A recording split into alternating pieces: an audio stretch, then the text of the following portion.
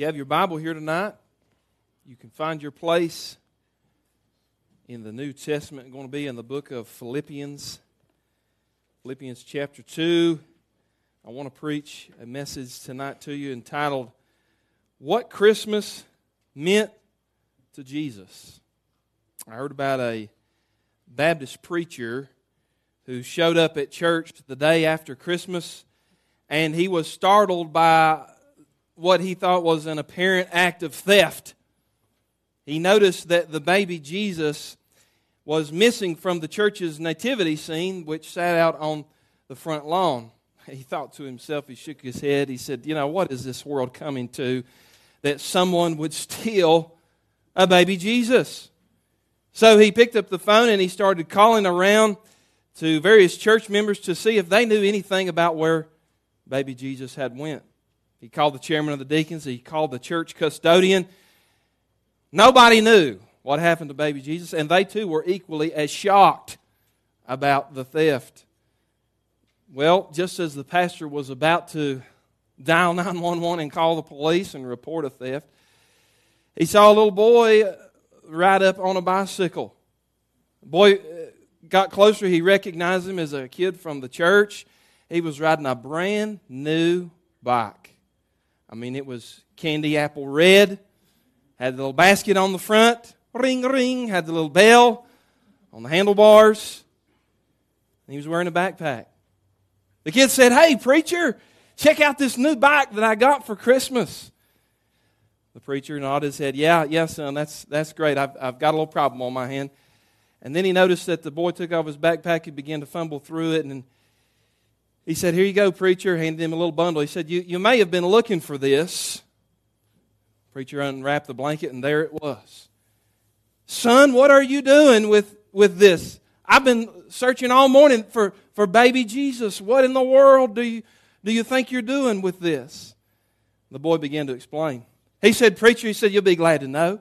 He said, "About a week before Christmas, I prayed to Jesus, and I told him if he would give me a red bicycle for Christmas, I promised him I'd give him the first ride in it."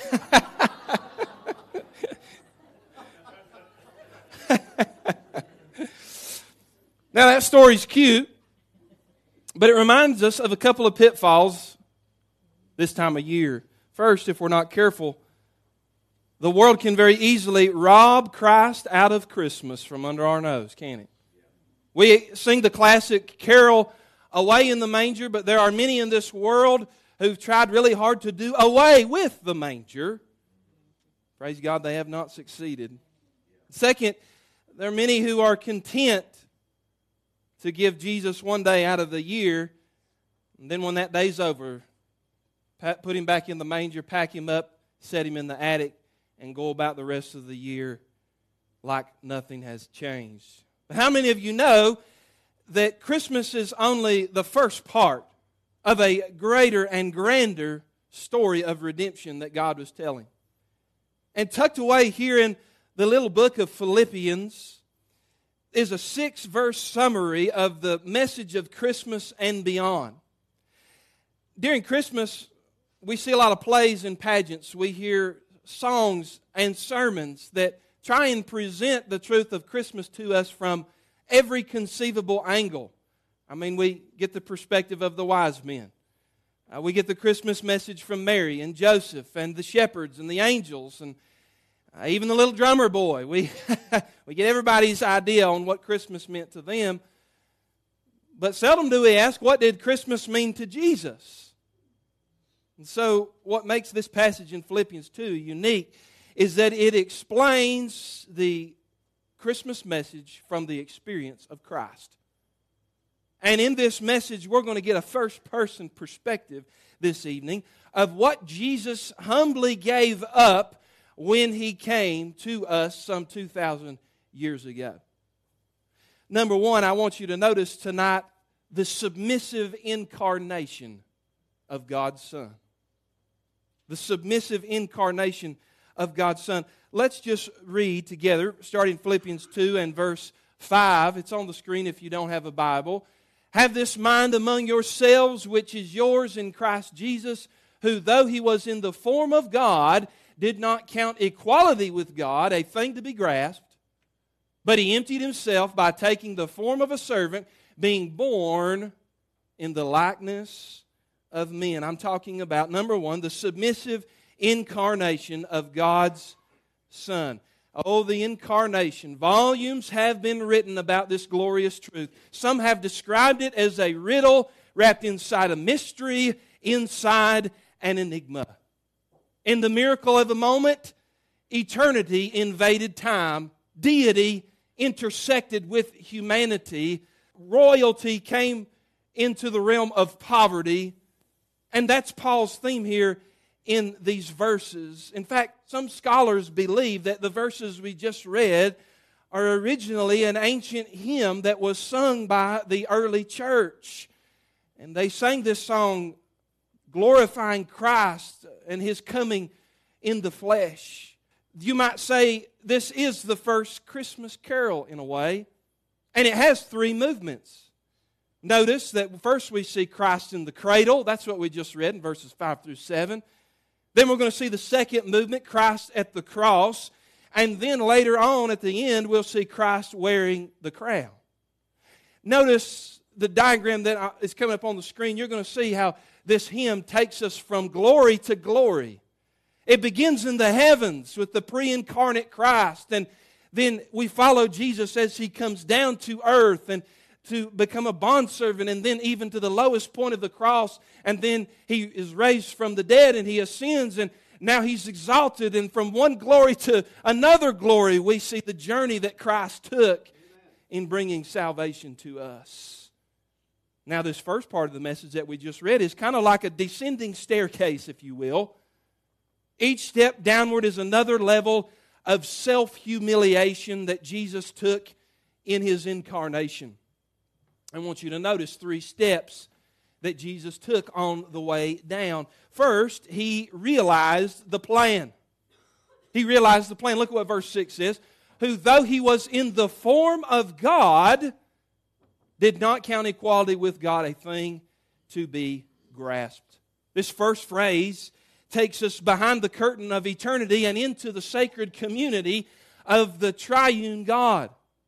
Long before the first stars twinkled or the earth spun on its axis, Christ eternally existed in unbroken fellowship with the Father and the Spirit. And Paul is taking us even back beyond time and space and matter, even before Genesis 1:1. And he's telling us that Jesus willingly agreed to the Father's plan of salvation for mankind, knowing what it would entail, a rescue mission in which He would come for sinners like you and me. We could look at Revelation 13 and verse 8, alluding to this plan where it calls Christ the Lamb of God slain before the foundation of the earth. We could turn to John 17 and verse 5, where in Jesus' high priestly prayer, He says, glorify me in Thy presence with the glory that I had with You before the world was formed.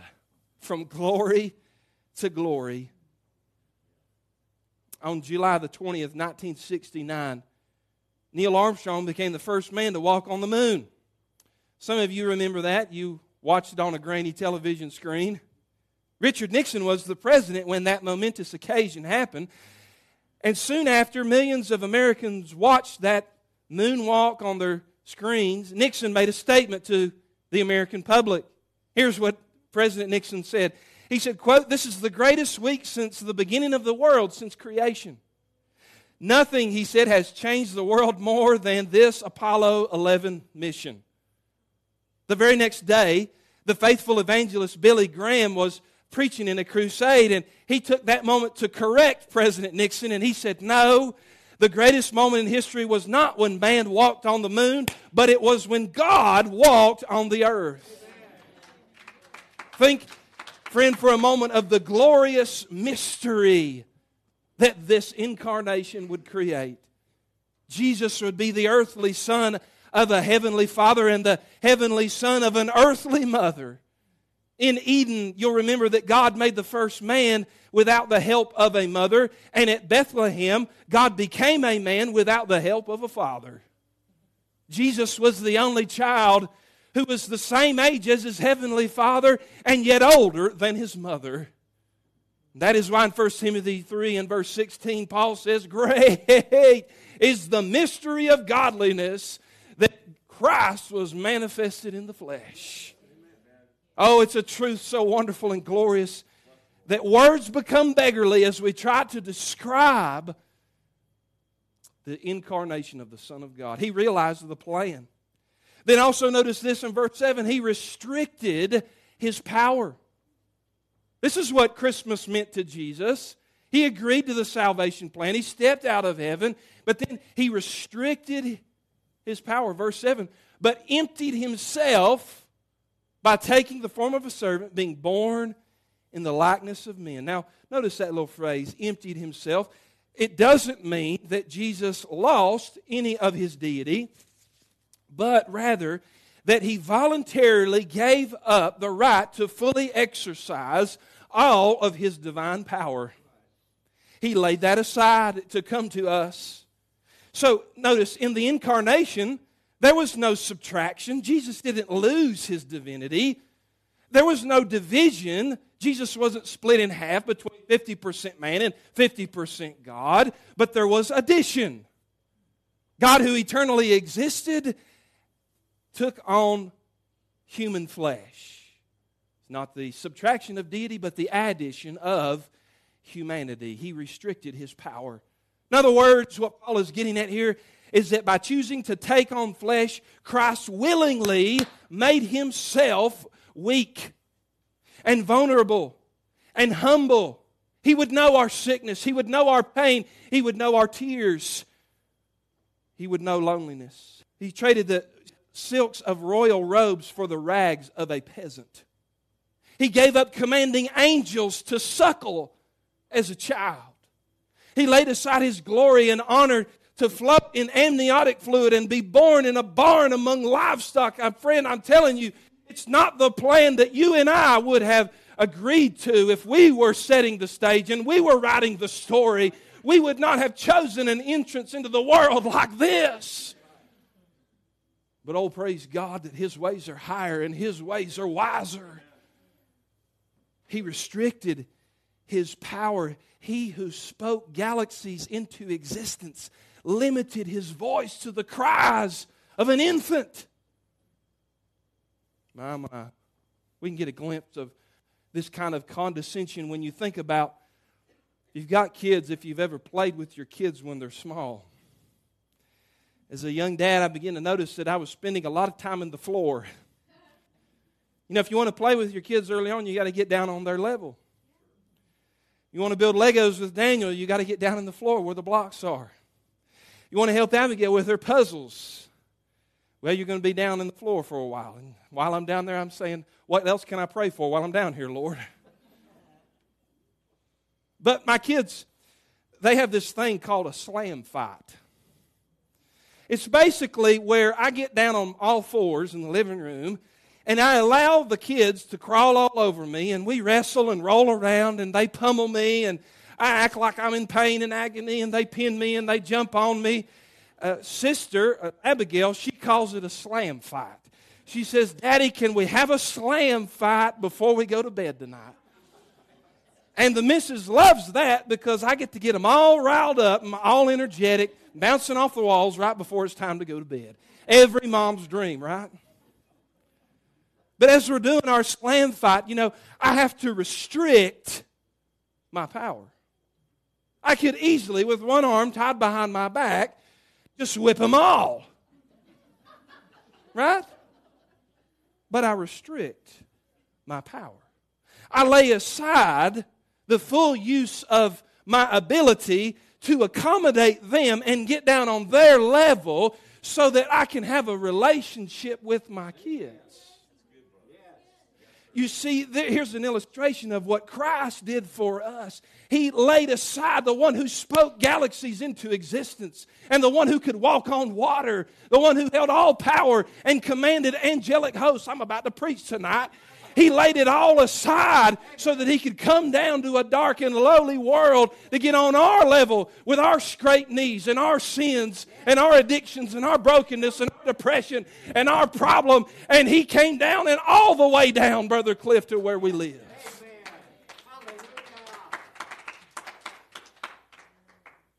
Philip Yancey wrote these words. He said, quote, "The God of might and miracle who split seas and rained down fire from the sky and caused city walls to crumble, set all that power aside for a time.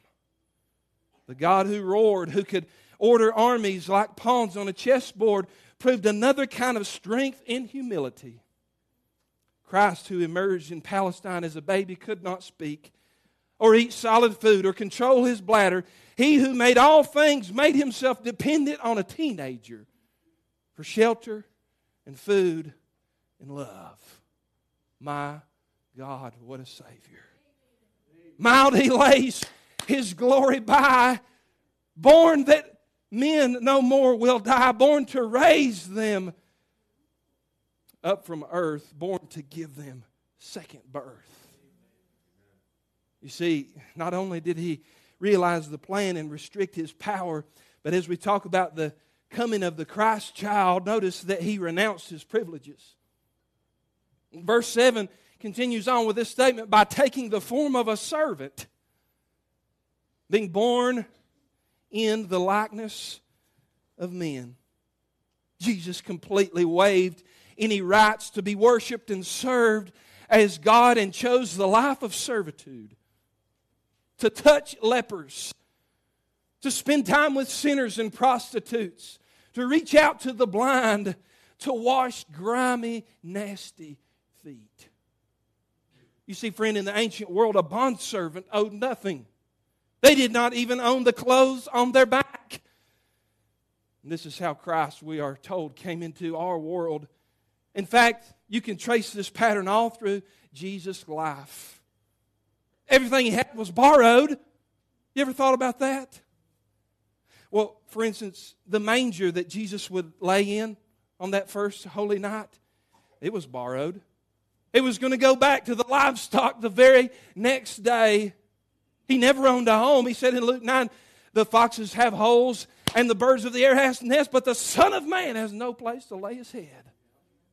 He had to borrow a boat to stand out on the sea to preach and get to the other side. He had to borrow a donkey to ride into the city of Jerusalem. He was even laid in a tomb that was not his own and hung on a cross that was appointed for another man. He was a servant in every way. 2 Corinthians 8 and verse 9, Paul says, "Though He was rich, yet for our sakes He became poor, so that through His poverty we might become rich." Oh, friend, He renounced all of those privileges to be sung to by the angels for all of eternity, to be the darling, precious Son of His Father, to bask in the realm of glory and blessing and privilege and honor. He laid it all aside for a nasty, dirty sinner like me. Oh, God, I'll never understand it. But as I stand in the shadow of it, I receive it. And I need it. Y'all know I'm a history nerd. And in one of his books, historian Eric Metaxas was writing about one of the defining moments of American history. It happened in 1787 at the end of George Washington's second term as president. Now keep in mind that at this time, there was no constitutional limitations for how long a president could serve. And so if Washington chose, he could have served the rest of his life as president. But he was also setting the tone for future leaders. One December morning, Washington went into Congress. A gray-haired, battle-wearied Washington stood before his countrymen and did something unthinkable. He renounced all of his privileges for another term as president. Rather than hold on to the reins of power, he let them go. Here's what Eric Metaxas wrote. He said, in rejecting power, General Washington became the most famous military leader in the history of the world to win a war and voluntarily step down instead of seizing power. In fact, he said Washington's sworn enemy, George III of England, could scarcely believe his ears when he heard the news. If the leader of the army who had defeated the most powerful military force in the world is stepping down, then George III declared, that man must be the greatest man who ever lived. What Washington did is not but a drop in the bucket compared to the greatest act of humility, the greatest act of condescension that has ever been when Jesus stepped out of the realm of glory and renounced His privileges and said, no, I go to serve. How could we ever put ourselves first when we read of the self-humiliation of the Son of God?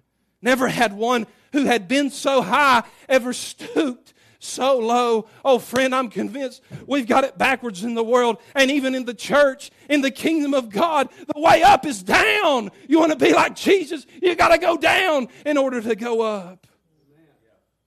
Oh my God, open our eyes to this truth that 1,000 times in history a baby grew up to be a king, but only once in history did a king become a baby to save the whole world. I'm telling you about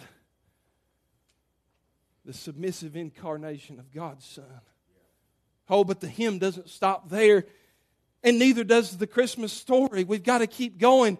It doesn't just stop with a baby in a manger. We don't just pack Him up and put Him in a box in the attic and forget about Him. He's more than just a historical figure. He's more than just a man. He's more than just a prophet. You see, for the second part of this song reminds us why He came. Number 2, we see the sacrificial humiliation of God's Son. So from incarnation to humiliation, from cradle to cross, look at what verse 8 tells us. And being found in the human form, He humbled Himself by becoming obedient to the point of death, even death on a, what church? Cross. Jesus, imagine this, descended the ladder of the incarnation one rung at a time. Down, down, down from heaven's crown to Bethlehem's cradle to Calvary's cross. And don't miss Paul's little phrase here at the end, comma, even death on a cross. A first century reader would have totally understood how devastating that would be, how humiliating that would be. The obedience of Jesus, the yes of Jesus, resulted in the most humiliating death known to man at that time, crucifixion. The pain was excruciating. The shame was scandalous. The blood and gore was barbaric. He became a curse. He became a spectacle. He became a criminal. Oh my. For Jesus, Christmas meant an inevitable march toward the cross.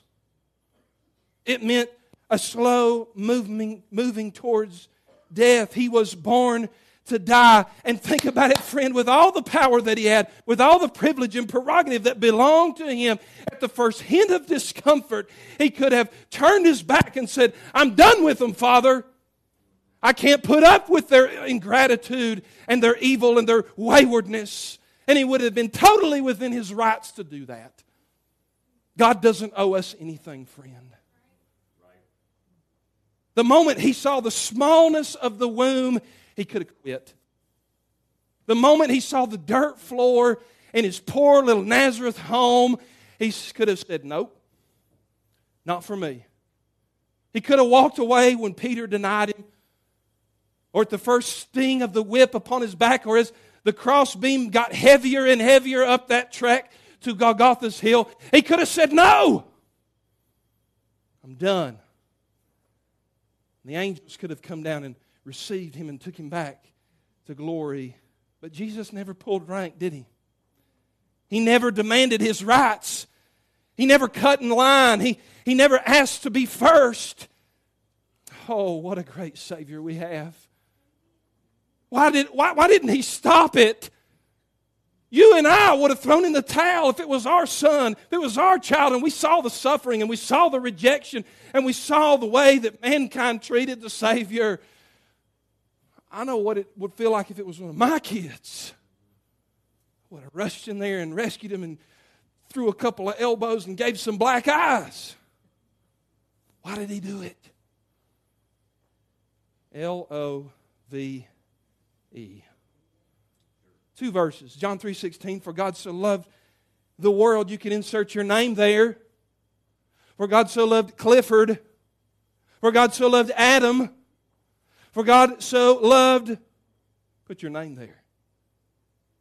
And then Mark 10 and verse 45, the Son of Man did not come to be served, but to serve and give His life a ransom for many.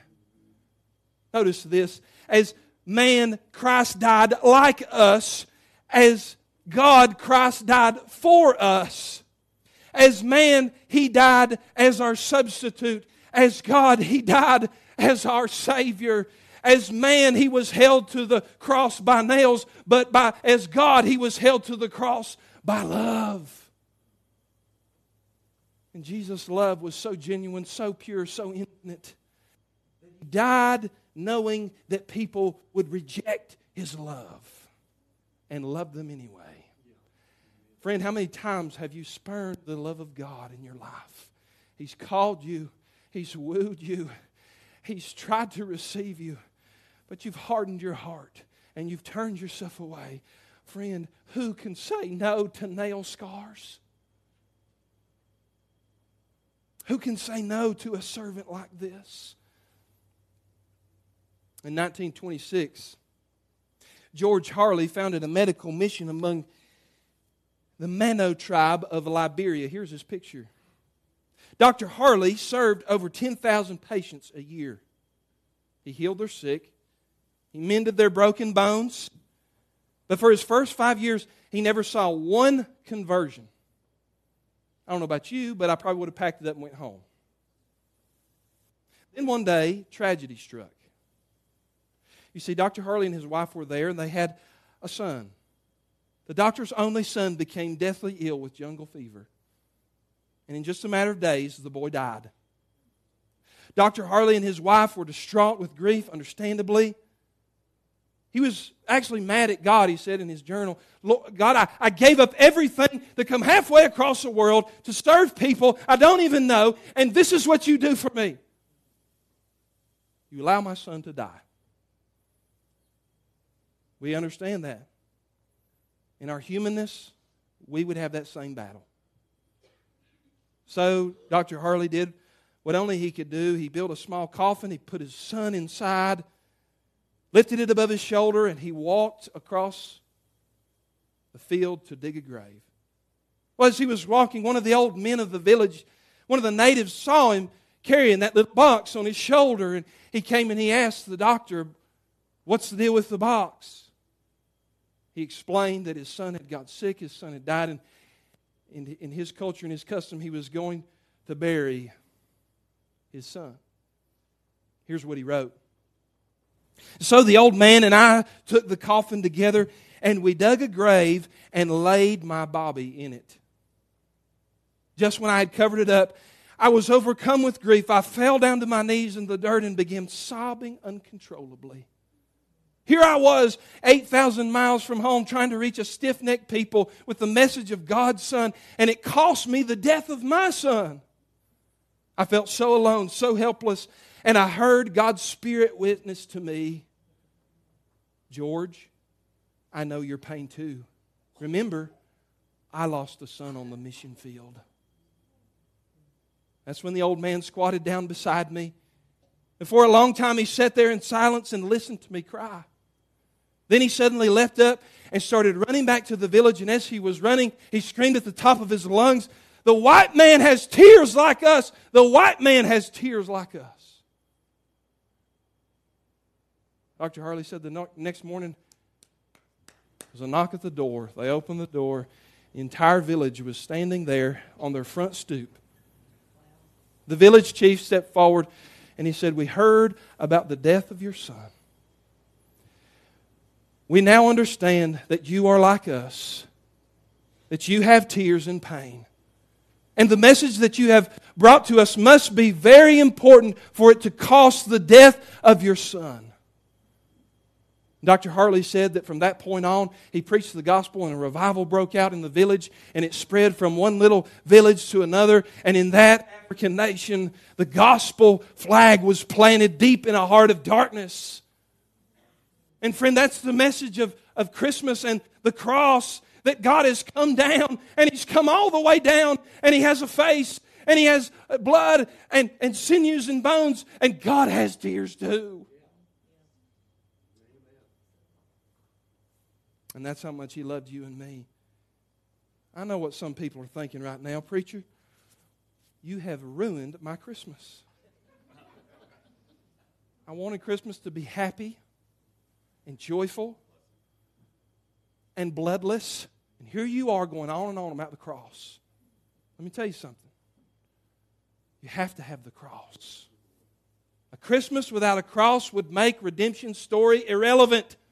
If He's just born and there's these signs and wonders and the shepherds come and the wise men, it's a great story, but we're still lost in our sin unless He goes to that cross for you and for me. You see, a cross without a Christmas makes redemption's story incomplete. And a Christmas without a cross makes redemption's story irrelevant. Well, the passage sums up, and I'm about done. Number one, we see the submissive incarnation of God's Son. There He is in the cradle.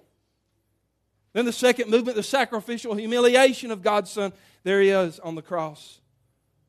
And then the third stanza, probably my favorite, the supreme exaltation of God's Son. Incarnation, humiliation, exaltation, from cradle to cross to crown.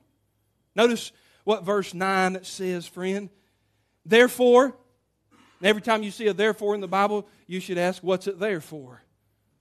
And Paul's reiterating everything up to that point. Because He humbled Himself, because He took on the form of a servant, because He died a humiliating death, therefore, here's the payoff, here's the reward. God has highly exalted Him and bestowed upon Him a name that is above every name. Oh, friend, I just can't be still and read it. It's so glorious. So that at the name of Jesus, every knee should bow in heaven and on earth and under the earth. Yes, let me see those hands raised. Glory to God. That every tongue confess that Jesus is Lord, to the glory of God the Father. I'm telling you, if you're a child of God and you can read that and sit still, I don't know how you can. It just gets me all fired up. But notice in this last stanza, Paul looks ahead. Oh, he's looked back into eternity past. And to the glory of Christ before He came. And then he looked at Bethlehem, and then he looked at the cross. But now he's looking forward into the future. The terminus of time. Notice here that the dust of war has settled. Power plays and politicians have ceased. Jesus, who descended to the lowest station, has now been exalted to the highest heights. No president or the prince is more powerful than He. No angel has more authority. No general or warlord has a higher rank than He does. Jesus has gone from suffering servant to sovereign, glorified, and exalted among the nations. Jesus' condescension and His crucifixion and His resurrection from the death proved that He had defeated Satan and the grave. And now Paul says that qualifies Him to be King of kings and to be just judge and the one to whom the nations shall bow one day and bring their worthy offering and their worship to Him.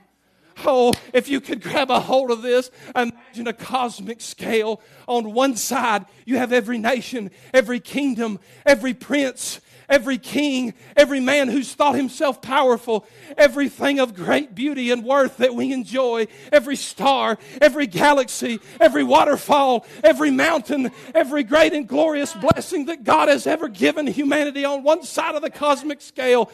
And then on the other side, you put Jesus. You put God's Son. And suddenly that scale just tips to the other side because He's greater. He's more glorious. He's worthy of all blessing. He's God and Savior. He's King of Kings. He's worthy and more glorious than all of it combined. Oh, it's all dust on a scale compared to the Lord of glory. Somebody help me in the house of God. This is why the Hebrew writer in Hebrews 12 and verse 2 says that when Jesus thought about it and He looked forward to the cross, He did so with joy. Looking to Jesus, the founder and perfecter of our faith, who for the joy that was set before Him endured the cross, despising the shame, and seated at the right hand of the throne of God. Oh, friend, think about it. In His presence, names like Caesar and Alexander and Napoleon and Stalin will fade into nothing. The black, the brown, the pauper, the prince, the Jews, the Gentiles, the red carpet superstar, and the street corner panhandler, the angels and the demons, the atheists and the pagans will all bow down one day and say, just like Peter did, "You are the Son of the living God. I rejected you. I denied you. I spat upon you, but oh, it's true. It's true." And at that moment, every saint of God, everybody who's been blood-bought and redeemed, is going to stand to their feet and say, "Yes, out of the mouth of the skeptic and the sinner and the reviler, you preach the glory and the goodness and the justice and mercy of our God."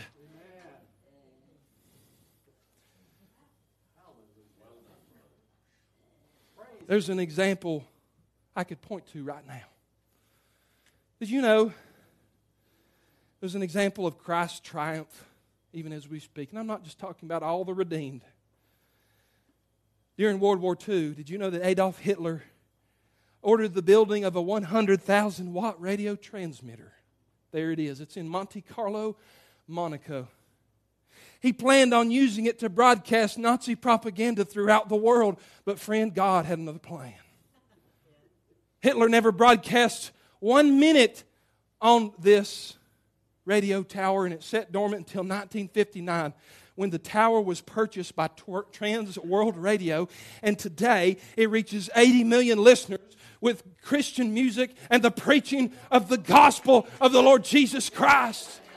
God used a godless atheist, a madman and a killer to build it for His glory so that He could be used. That's what I'm talking about. How God can right straight even with a crooked stick. And God can get good out of evil. There are many today who mock the name of Jesus. They laugh at the manger. They reject the cross. They dismiss the empty tomb. But friend, a day is coming. Mark it down. Take it to the bank. Underline it in your Bible. Pray upon it. When all men's crowns and titles and trophies are going to dissolve like paper mache. Multitudes of people are going to bow before Him like wheat.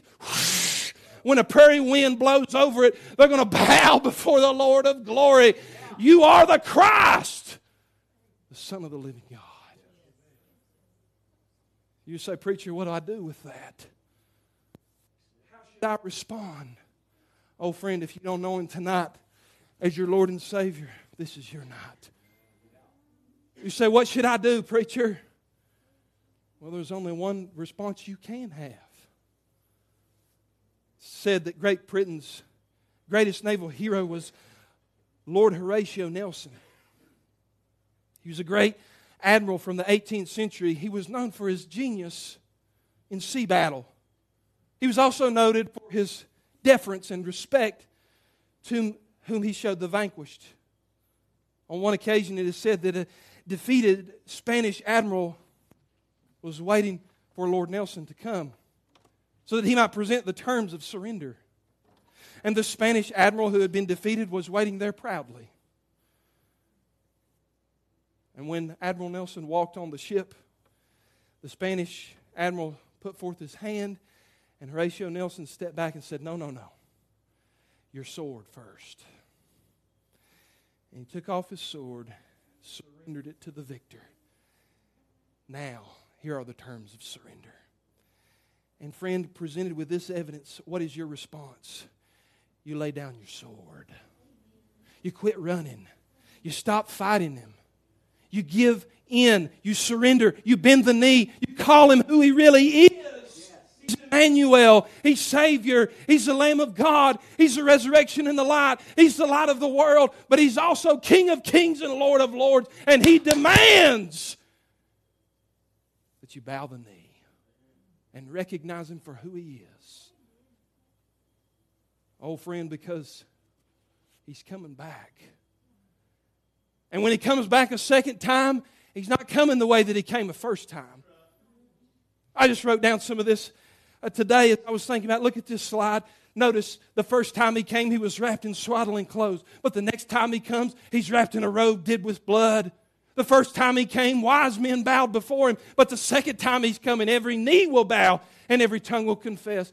The first time He came, a star appeared over Bethlehem. But the second time He comes, Matthew 24 says that the stars will fall from the sky.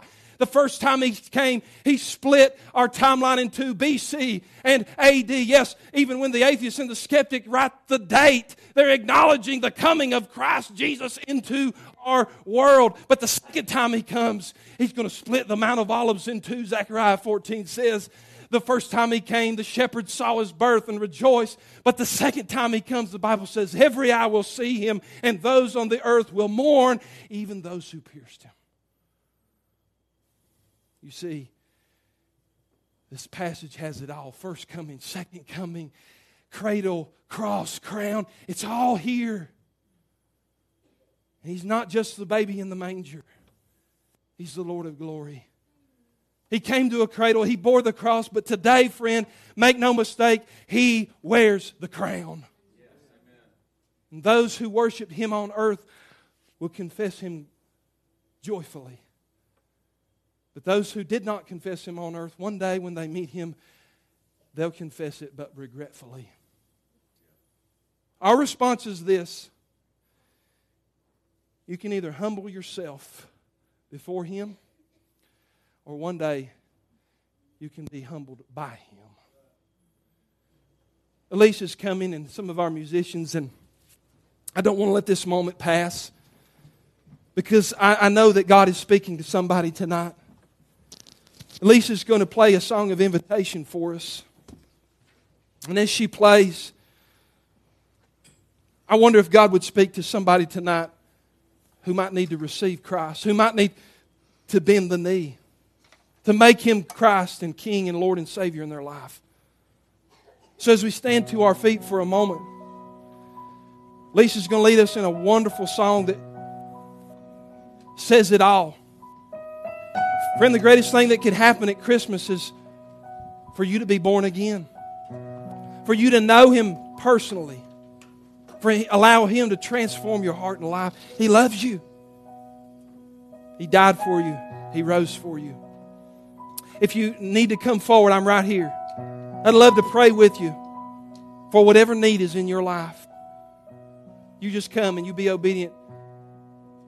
And you let God speak to you right now in this moment. Elise, thank you for singing. Follow the star to a place unexpected. Would you believe after all we've projected? A child in a manger. Lowly and small, the weakest of all, unlikeliest hero, wrapped in his mother's shawl, just a child. This is who we've waited for. There's how many kings stepped down from their thrones, how many lords have abandoned their homes, how many greats have become the least for me, and how many gods have poured out their hearts to romance a world that is torn all apart. How many fathers gave up their sons for me, bringing out gifts for the newborn Savior, all that we have, whether costly or meek, because we believe for his honor and frankincense for his pleasure and myrrh for the cross he'll suffer. Do you believe? Is this who we've waited for? 'Cause how many kings step down from their thrones? How many lords have abandoned their homes? How many greats have become the least for me? And how many gods have poured out their hearts to romance a world that is torn all apart? How many fathers gave up their sons for me? Only one did that for me.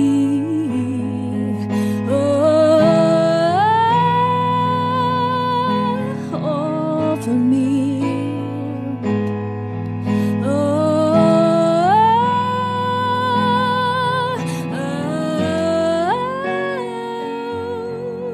All for me.